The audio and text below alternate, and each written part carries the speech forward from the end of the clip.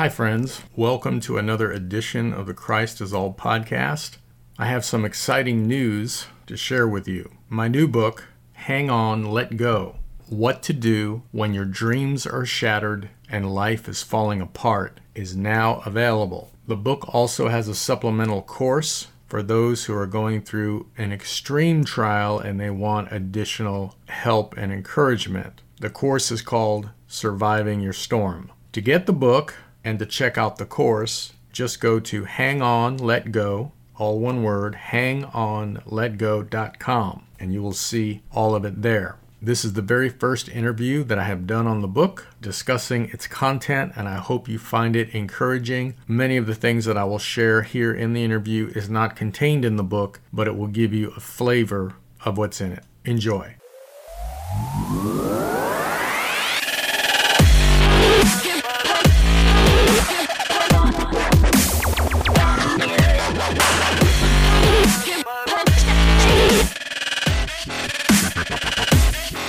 This new book that you have, Hang On, Let Go, what are you tackling? I don't have a copy of it. I don't know if I'm worthy of it or not. Do you want to?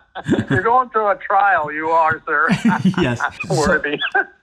So Hang On, Let Go. Can you share a little bit with us about this book? Yeah, absolutely. It's about any kind of crisis, any kind of trial, any kind of struggle that you as a Christian are enduring or that you've been thrown into. And it's a deep dive into the anatomy of a trial from God's perspective. And the book, it's really like a field guide to teach you how to survive your storm and how to thrive through it. And it goes into specifics on how to conduct yourself in a health crisis, a financial crisis, or a relational crisis. Those are the big three that we face as Christians, and those usually always lead to a spiritual crisis. In John 16:33, Jesus said, "In this world you will have tribulation. You will have trouble, but suck it up." No, he didn't say that. He said, "Take heart. I have overcome the world. In me you may have peace." Notice that the Lord said, in this world you will have trouble. Peter said, don't think it's strange when you're thrown into fiery trials, because they're designed to test you, test your faith, and also grow your character.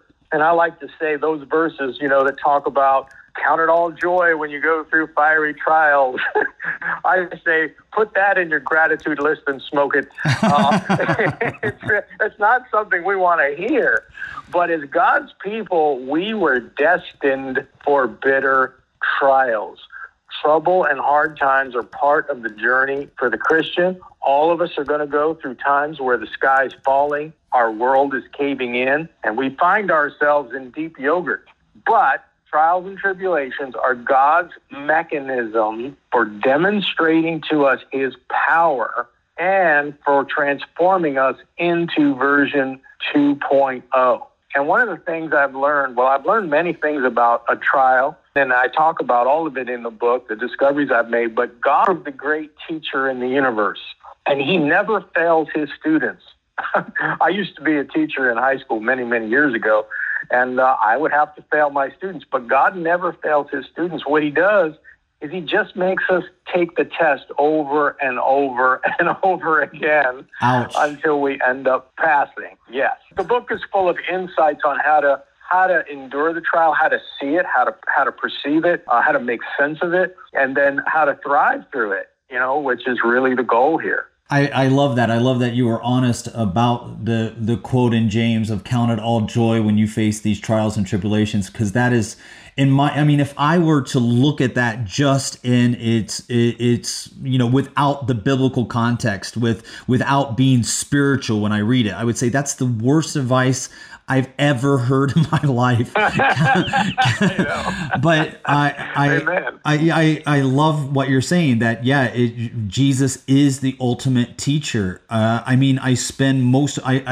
lived in China for the last 20 years, and I spend a lot of my time together with the persecuted church. I was just 2 weeks ago together with our Chinese missionaries that have been serving in Iraq and Lebanon and Syria and Jordan, and brought them together, and the way that they talked about their trials and tribulations with not despair, but hope, and the way that they shared about, this is a part of the process. This is what the Bible has promised, and we know that we're on the right trail.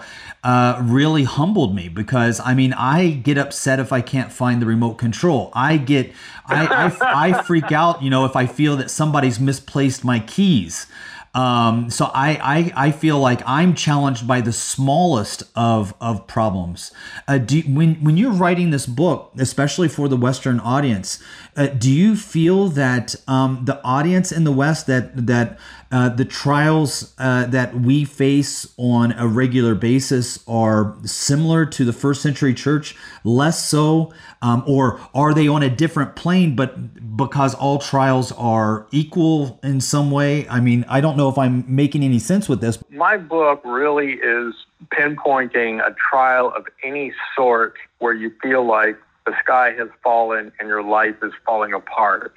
So that could be, you have a loved one in a coma, or you have a child who's hooked on drugs, or maybe has run away from home and you can't contact them, or maybe it's a person whose husband has said, hey, look, I need space, I want to separate, or a wife who says, I'm in love with another man, or it could be, a fiance who has said, I'm ending the relationship, and you've been invested for 5 years, and now your whole world has collapsed. Or maybe it's a health crisis. Either you have been given a devastating diagnosis, or a loved one has been told that, you've got stage 4 cancer, or whatever. Or you've gone bankrupt, or you've lost your job that you had for many years, and now you're really having a struggle finding employment and meeting the needs of your family. So in that sense, Eugene, as Jesus said, in this world you will have tribulation. Those kind of things are common to everyone, the ones I mentioned, and there's so many more. When it comes to persecution, though, for being a Christian, in the West, it's pretty easy. The only real bad form of persecution we get here, leaders especially, is it's not the sword like they faced in the first century and in other countries. It's the keyboard, meaning that the keyboard has been weaponized in the hands of many people who hate other believers. And usually it's coming from professing Christians, Eugene. It's not coming from the world. And the world, in my experience, the world in the West is pretty much, they just shrug their shoulders and move on when it comes to facing a Christian who really is following Jesus. The attacks mostly come from religious people, fellow Christians. Let me just say this to every listener, Eugene. I'll say it to you too. You are either headed for a trial, a really severe one, beyond, not being able to find the remote or losing your keys. Those are the kind of the everyday frustrations that we face as humans. But I'm talking about where the sky's falling in. You're either headed into one, you're in one right now, all right, and you're really struggling and you're really hurting, or you just came out of one, okay? There's no exemption, all right? Storms are part of life, and they're part of the Christian life. And one of the things that I like to talk about is maybe the difference between being a victim and a student, and also some of the temptations that every Christian will face while they're in a storm. Well, I think that is pretty relevant right now. Many of us, I think that's a great way to put it. Whenever I have faced trials, and even in my little trials of not finding my keys or my wallet, I'm often the victim. I make myself the victim. Who took my keys? But you are talking about some very serious trials that people are going through. You just mentioned a few, whether it be, someone coming, discovering that they have cancer, or finding out the person that they love and they've invested in most of their life now is in love with someone else. Or, you named a smorgasbord of challenges. Can you dive a little bit deeper into that for us? Like what makes us victims or students? What can we do to become students and not victims? How do we know if we're victims and not students, or students and not victims? Yes, no, that's great. It's a key insight to understand the difference. And one of the things that I do in the book is try to give the reader perspective on what's really happening in their trial and what God is aiming at, because he's always aiming at some specific things through our trial. But if we don't understand that perpetual victimhood, which is very, very common in the West, will doom us to a life of self-centered misery, then basically we're going to waste our crisis, all right? And this is one of the great ditches that lies in front of us when we go through a storm, and that is we have the ability to waste a crisis. God is looking to do something in us and in others through our storm, through our crisis, through our trial, and we can waste that. Here are the differences between a victim and a student. A victim learns nothing from his or her trials. So they're basically a waste. A student, however, not only learns from the trial, but after it is passed, they actually can thank God for it. It may take a while for them to thank God for it, but they can look back and say, you know what, even though I was walking through the northeast corner of hell during those days, I can now thank God for it. That's a student. A victim believes that bitter trials are a sign that God is punishing him. A student understands that God allows trials to grow us and demonstrate his power. A victim perpetually complains. A student is too busy making the best of the situation to complain. A victim pities himself. He has pity parties, he feels sorry for himself, but a student focuses on helping other people even during his trial, so he has no time to feel sorry for himself. A victim begs God to remove the trouble so he can be happy. A student understands that his contentment and well-being is found in the Lord, not in a trouble-free life. A victim asks, why me? A student says, what can I learn from this? A victim blames other people. A student says, how much of this did I bring on myself? A victim cries out that life's not fair. A student says, what's happening to me has happened to others and is happening to others. I'm not unique. And a victim blames God, while a student understands that God is sovereign and intends to use all of our trials, tribulations, and troubles for our benefit and for his glory. Romans 8:28 has not been removed from the Bible. He can and he intends to work that horrible, hellish thing to his glory and for our good. But there's certain things we have to know in order for that to happen. And that's why I wrote Hang On, Let Go, the book. I don't know, maybe this gets even better, but right now that's going to be a nugget that I take away from this podcast, this idea of wasting our crisis. I don't think I've ever really heard that phrase in a positive, or I guess in a teaching like you just shared. Usually when I hear about, wasting a crisis, it's kind of in a political sense, right? Never let a good crisis go to waste. And it's used as a derogatory term, that somebody is trying to take advantage of a bad situation for political gain. And what you just did was kind of redefine that phrase for me, especially as a Christian going through trials.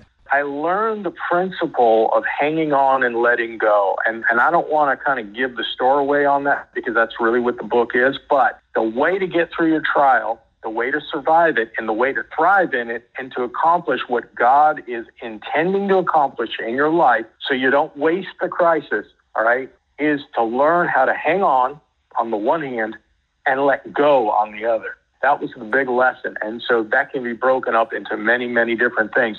But here's one tip I want to give to everybody listening to this. If you're going through a trial right now, or you're about to, and sometimes these things just blindside us, Eugene. They come out of nowhere, right? It's like being struck with lightning. You didn't expect it. It's like the storm that the disciples were in the Gospels. It said, and suddenly a great storm hit their boat, and next thing they know, they think they're going to die. And there's so many principles, and we can talk at length about so much. But here's one thing I want to say. When you're going through the worst trials of your life, that is when God is most silent. But he speaks loudly. Now, how does he speak loudly? When you're going for trial, if you would put your nose into the scriptures like you never have before, and you start reading very carefully and with an open heart to God out of desperation, saying, Lord, open your word to me, you will see things in the scriptures that you've never seen before. He speaks loudly through his word, even though he's silent. All right. And my book is so packed with scripture dealing with trials of all kinds. And I think that in itself is worth the price of admission. It's just packed full of scriptures dealing with trials that we go through. The second way he speaks loudly, Eugene, is through other people. God will speak to us through other people, members of the body of Christ mostly, but even unbelievers, and they won't even realize that God is speaking to us through them. That's the uncanny thing. The key there, though, is to pay attention. Pay attention. Because when you're going through a trial, a lot of the bushes are burning. You just have to pay attention to see them. The third way God speaks loudly, and this is one of the things I discovered over the last several years, is through coincidence. You know, for the Christian, there's no such thing as coincidence. One person said, coincidence is God's way of remaining anonymous. If you pay attention, right, and you don't walk through life oblivious, you will see coincidence after coincidence pile up. In the book of Job, it says God speaks once, no, he speaks twice. Coincidence has his fingerprints on them, and he will speak to you through coincidence quite loudly if you pay attention through your crisis. And the fourth way he speaks loudly, Eugene, is through dates. Dates, okay? I'm going to give one example. All right, today is June 30th, okay? June 30th. Now, it's no accident that this is June 30th, and I don't know how this happened. I think you gave us the date or something. I just realized this morning. I told my wife it's June 30th. Well, June 30th, some years back, marked the first day of the worst storm I ever lived through. It was June 30th. And here we're talking about this book and trials on June 30th. That's no accident. It kind of reminds me, I'll just throw this in here real quick and then I'll let you share here. I've been speaking a long time. You know, when Peter denied Jesus, the book of John tells us that he was at a fire with coals on it, warming his hands, okay? And then when Jesus is resurrected, and Jesus is on the shore and Peter's out there in a boat, we learn that Jesus is cooking fish on a charcoal fire. Now, the Greek word for charcoal fire is only used twice in the Bible. Only twice. It's used when Peter denied Jesus, he's warming his hands at the charcoal fire, and when Jesus in his resurrected state is cooking fish in a charcoal fire and he calls Peter to him. Well, there's a message there. God doesn't speak once, he speaks twice. The message was, Peter, I'm reminding you of your great failure. Remember the last time you smelled the charcoal fire? Well, you failed me. You denied me. It was your greatest failure that you ever lived through. Well, guess what? Here, I'm making fish on a charcoal fire. I want you to smell it. I want you to see the fire, because now I'm going to recommission you for the apostolic ministry. Peter, feed my sheep. And so the scent of failure has now become the smell of restoration. And God used that twice as a reminder. And that's what he does with coincidences, and that's what he does with dates. He speaks loudly through those things when you're going through the worst storm. You know, this what you have just shared. This is really powerful, and again, I don't believe it's a coincidence. I mean, one of the things that I really love to do is try to do a regular reading. I won't say daily reading because it's not daily, but it is a regular reading of one of my favorite authors, a guy by the name of F.W. Borum. And one of the essays that I'm reading at the moment is called "The Whisper of God." And when you were talking about, you know, God speaking through His Scripture, God speaking through dates, God speaking through friends, even if they don't know that that God is using them, reminds me of that the quote of F.W. Borum saying that God, with all of His omnipotence at his disposal, never wastes anything. He never sends a flood if a shower will do. He never sends a fortune if a shilling will do. He never sends an army if a man will do. He never sends thunders if a whisper will do. That whole idea of God speaking into our lives during times of our trial, even when we believe that He is silent. I think that what you just shared is extremely powerful, because there are times that we feel that God is silent, and it really can mess with us when we already feel, during our times of trials. At least for me, when I'm going through a financial problem or an emotional problem or a health problem, I can already feel isolated and alone and away from anybody's understanding. And then that's the time I really want to hear from God the most. So if you feel that He's silent, that can add an even larger challenge to your mental, spiritual, emotional health. Absolutely. And I think it's part of the trial itself, that God seems distant. Remember when the disciples were in the first storm that's recorded in the Gospels, Jesus was asleep in the boat, and they had to wake Him up. And that's exactly what we feel like when we're going through the worst storms of life. But we forget He is in the boat. So the boat's not going to sink with Jesus in it, but He is asleep. And that's exactly what we experience in a trial. The second storm that the disciples were in, recorded by the Gospels, Jesus wasn't anywhere to be seen. They were out in the boat by themselves. He was off somewhere retreating. And He waited hours and hours and hours for them to move into the fourth watch, the darkest, blackest time of the day. They were all by themselves. They were out there in the storm for a long time, and then finally He shows up, and He's walking on the water. And there's so much there that I get into, but He made the very cause of their fear and panic, He turned it into a sidewalk, and He was walking on the very thing they were afraid of. And it's interesting, too, because when they looked and they saw Him, they thought He was a ghost. And I never really understood that, Eugene. Like, well, okay, what are they, superstitious people? Well, not really, because the mariners at that time believed that just before you died, you would behold a ghost. So they believed that they were looking death straight in the face. And then when He said, "Be not afraid, it is I," that changed everything. And that's what He says to you and me in the trial. Be not afraid, it is I. I'm behind this thing, all right? Meaning, I know what's going on. It didn't catch me off guard. I may seem to be on the other side of the shore. You may not be able to see me right now, or I'm asleep in the boat, but I'm here. I know what's going on. And I'm going to use this for my glory and for your benefit if you just hang on to me. But there's certain things we have to let go of. And that brings us to the title of the book, Hang On, Let Go. Hang on, let go. That's such a great illustration. I've actually never thought of those two times of the disciples being in the storm and comparing those two together. I know that we have taken more of your time than we had agreed in the beginning, and so I'm very, very thankful that you have stayed on and shared with us so much. One last thing I would love to ask, share where you found yourself being more of a victim than a student, or are you always a good student? I think I've repressed all the times that I've been a victim, Eugene, so those don't even register in the memory.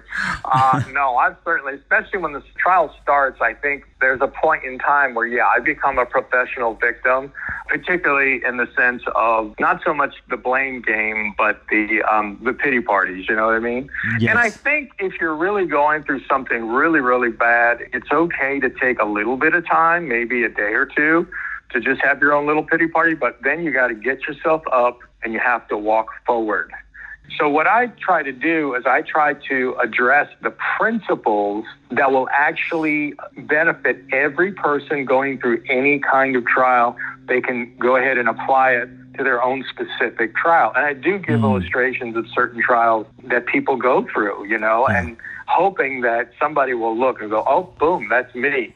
That's what I'm going through right now. Eugene, we also have a course that goes with the book. HangOnLetGo.com is the name of the website that people can go to. They can get the book there, but there's also a course called Surviving Your Storm. And if you really are catching it right now, or you know someone who is, I'd not only recommend the book, but sometimes we need something a little extra, maybe the human voice to kind of encourage us through.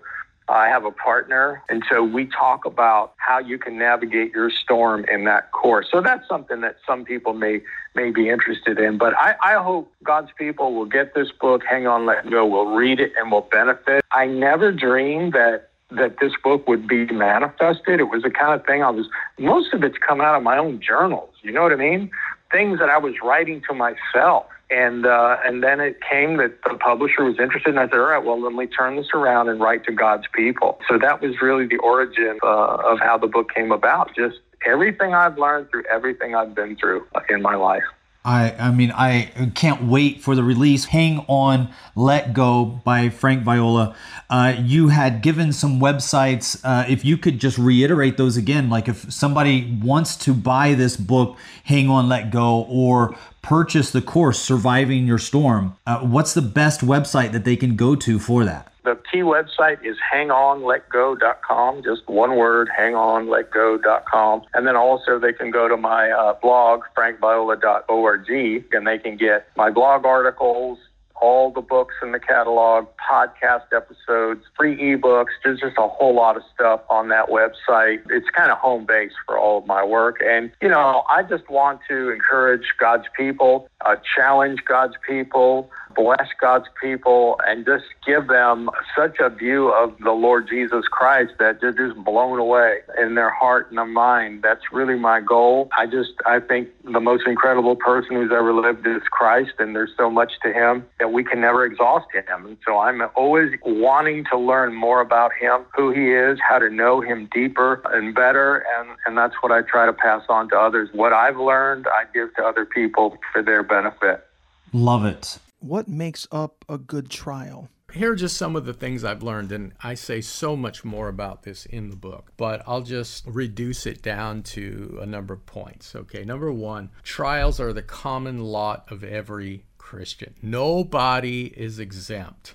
All right, storms affect us all. So it's true. If we're breathing oxygen, we're going to go through a trial. All right. Number two, your particular trial does not matter as much as how you respond to it. And that's a revolutionary thought. God is a lot more interested in how I respond to my trials and how you respond to your trials than the trial itself. And in the book, I talk a lot about the difference between responding and reacting. And this is something that's come out of my own experience because I was very reactionary through the years, and the Lord taught me the difference between response and reaction. What was that New Jersey, New York, Italian backgrounds? There you go, sure. He's also using the trials to prepare us for our calling. He's preparing others around us who observe us go through trials. He's preparing them for their callings. And so the Lord is doing a lot of things in a trial, much of which we don't really understand at first glance or we don't see. This was the case with Joseph. I mean, Joseph's trials, they didn't seem to make any sense until God used them to basically bring his people through a situation where they would have been impoverished, but he caused them to survive. And not only that, but it was the way that he was able to bring the Messiah into the world. So, there's lots of layers to what God is doing in a trial, and so often we're not in touch with it. I love Job 23:10. It says, "He knows the way I have taken, and when he has tried me, I shall come forth as gold." And so if you're in a trial right now, and you're going through the university of adversity, know that if you respond the way the Lord wants you to, and again, I get into this in the book in great detail, there's gold ahead. There's transformation ahead. Wow. A better you, a more expansive you, a better vessel for the Lord. Our faith is put on the firing line. Peter, in effect, says this in his letter, that our trials are tests, but they are tests like gold is tried in the fire. This gets back to that passage from Job. For the follower of Jesus Christ, there's no such thing as fate or luck. God knows exactly what's going on, although he may appear to be asleep in the boat. He's still in your boat, okay? He's very aware. He loves you, and he has an objective in your trial that you can't see. And you can rest your head on a God like that. God's delays are not his denials. This is huge, Brian, because one of the instruments that the Lord uses to change us, to transform us, and even to test us is delay. Very often, most often, he does not live in our time zone. Yes. Very often, he is too late. Think of Lazarus. 4 days late, he shows up. But he does not operate on our timetable. And so often, our prayers do not get answered immediately. Often, it takes a long time, right?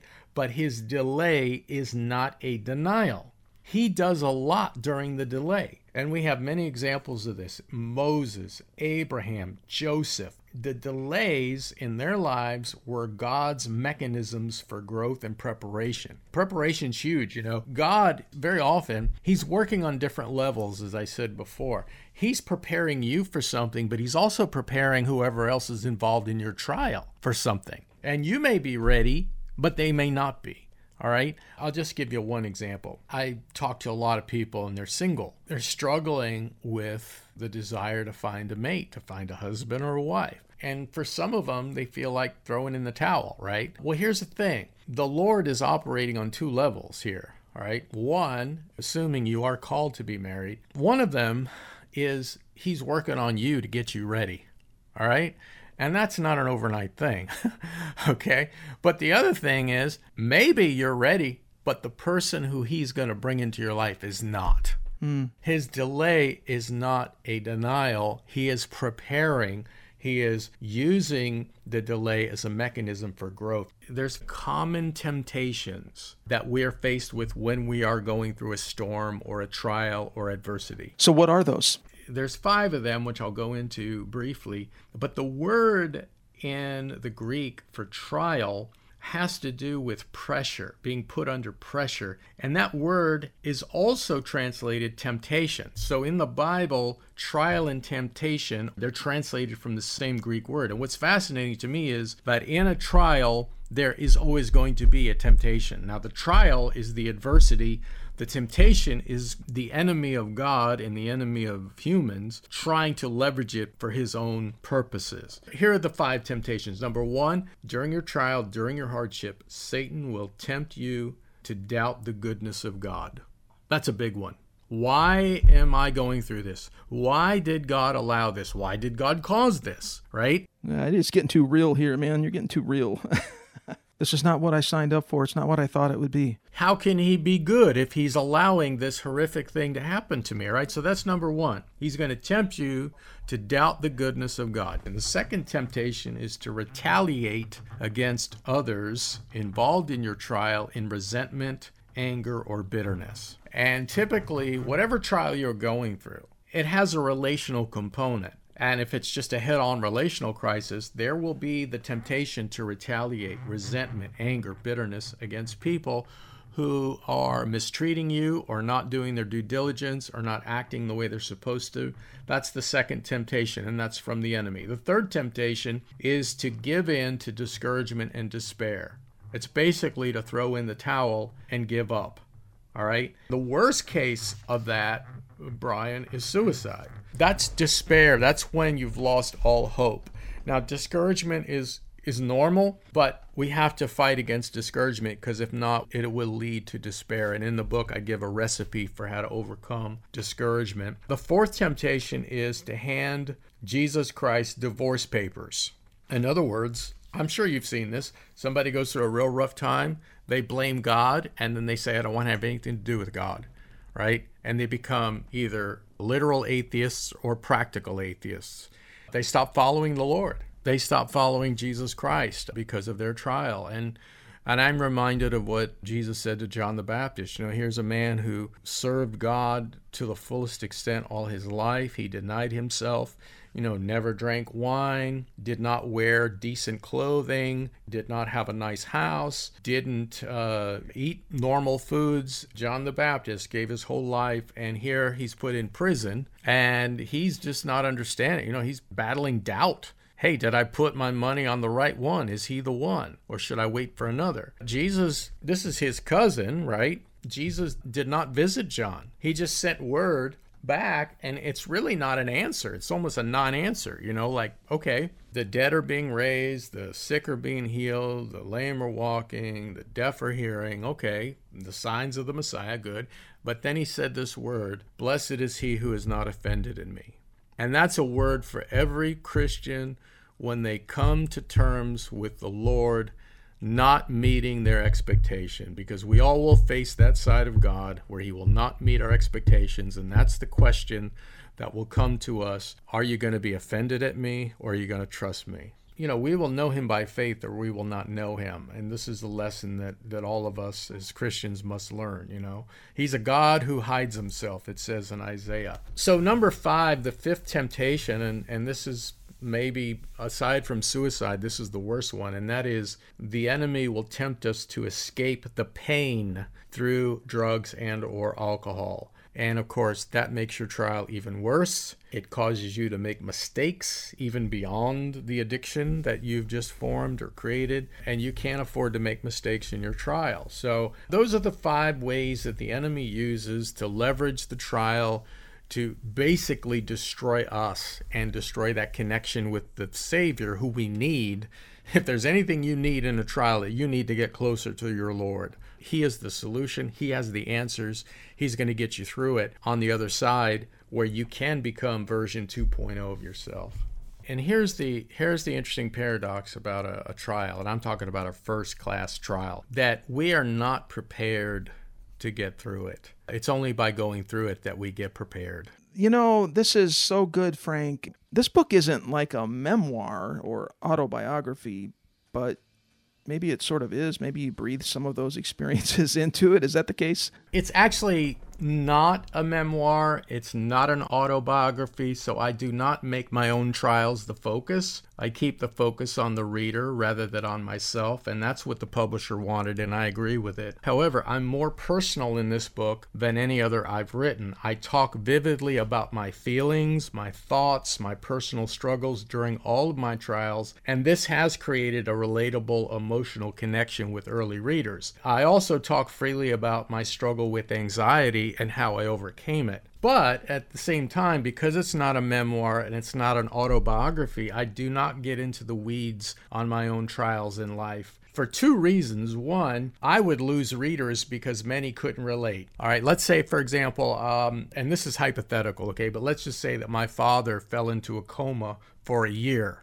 Well, most of the readers will not be able to relate to that trial because they've never had a loved one in a coma, you see. But the second reason is a number of my trials have involved other people. So to talk about them would be a breach of their privacy, especially when it comes to health crisis. But again, what's most important is I get into the feelings, the struggles, the thoughts that I've had through each of my trials. Therefore, what I write about trials and crisis and suffering relates to every kind of trial that a person will endure. So it's really a field guide to help any Christian who's going through a storm, how to navigate, how to survive it, and how to thrive in it. Are you also preparing a course that supplements this book? Can you tell us about that? It's called Surviving Your Storm. What it does, Brian, is it goes deeper into some of the themes that are in the book and expands them and then covers other territory.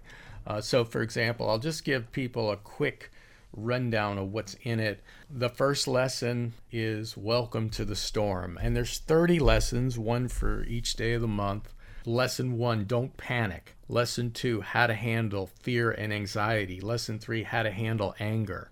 Lesson 4, avoid isolation. Lesson 5, how to gain confidence. There's a lesson on refusing to argue. There's a lesson on create a new spiritual routine. Upgrade to version 2.0 of yourself. Live in the present. How to deal with limbo. Use your mind to defeat negative thoughts. how to withstand, how to have peace in the storm. Basically, every single lesson, and I have a partner who does it with me, so we both talk. It's an audio course, so people can listen while they're driving or walking. You don't have to sit down in front of a video and watch something.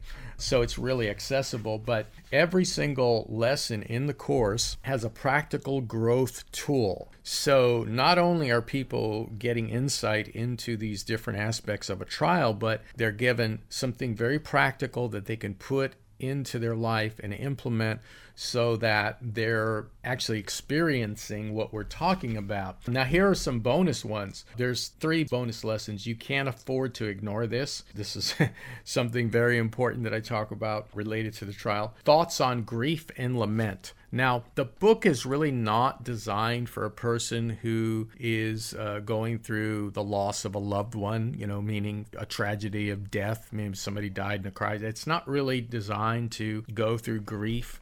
Although I did have a good friend of mine who lost a teen son say the book helped him, even though we're not talking about grief. But in this particular bonus, I do talk about grief and lament. But the book is mainly written to people who are going through a first-class trial right now, and they don't know what the outcome is going to be. Bonus 3 is numbing with alcohol, drugs, and porn.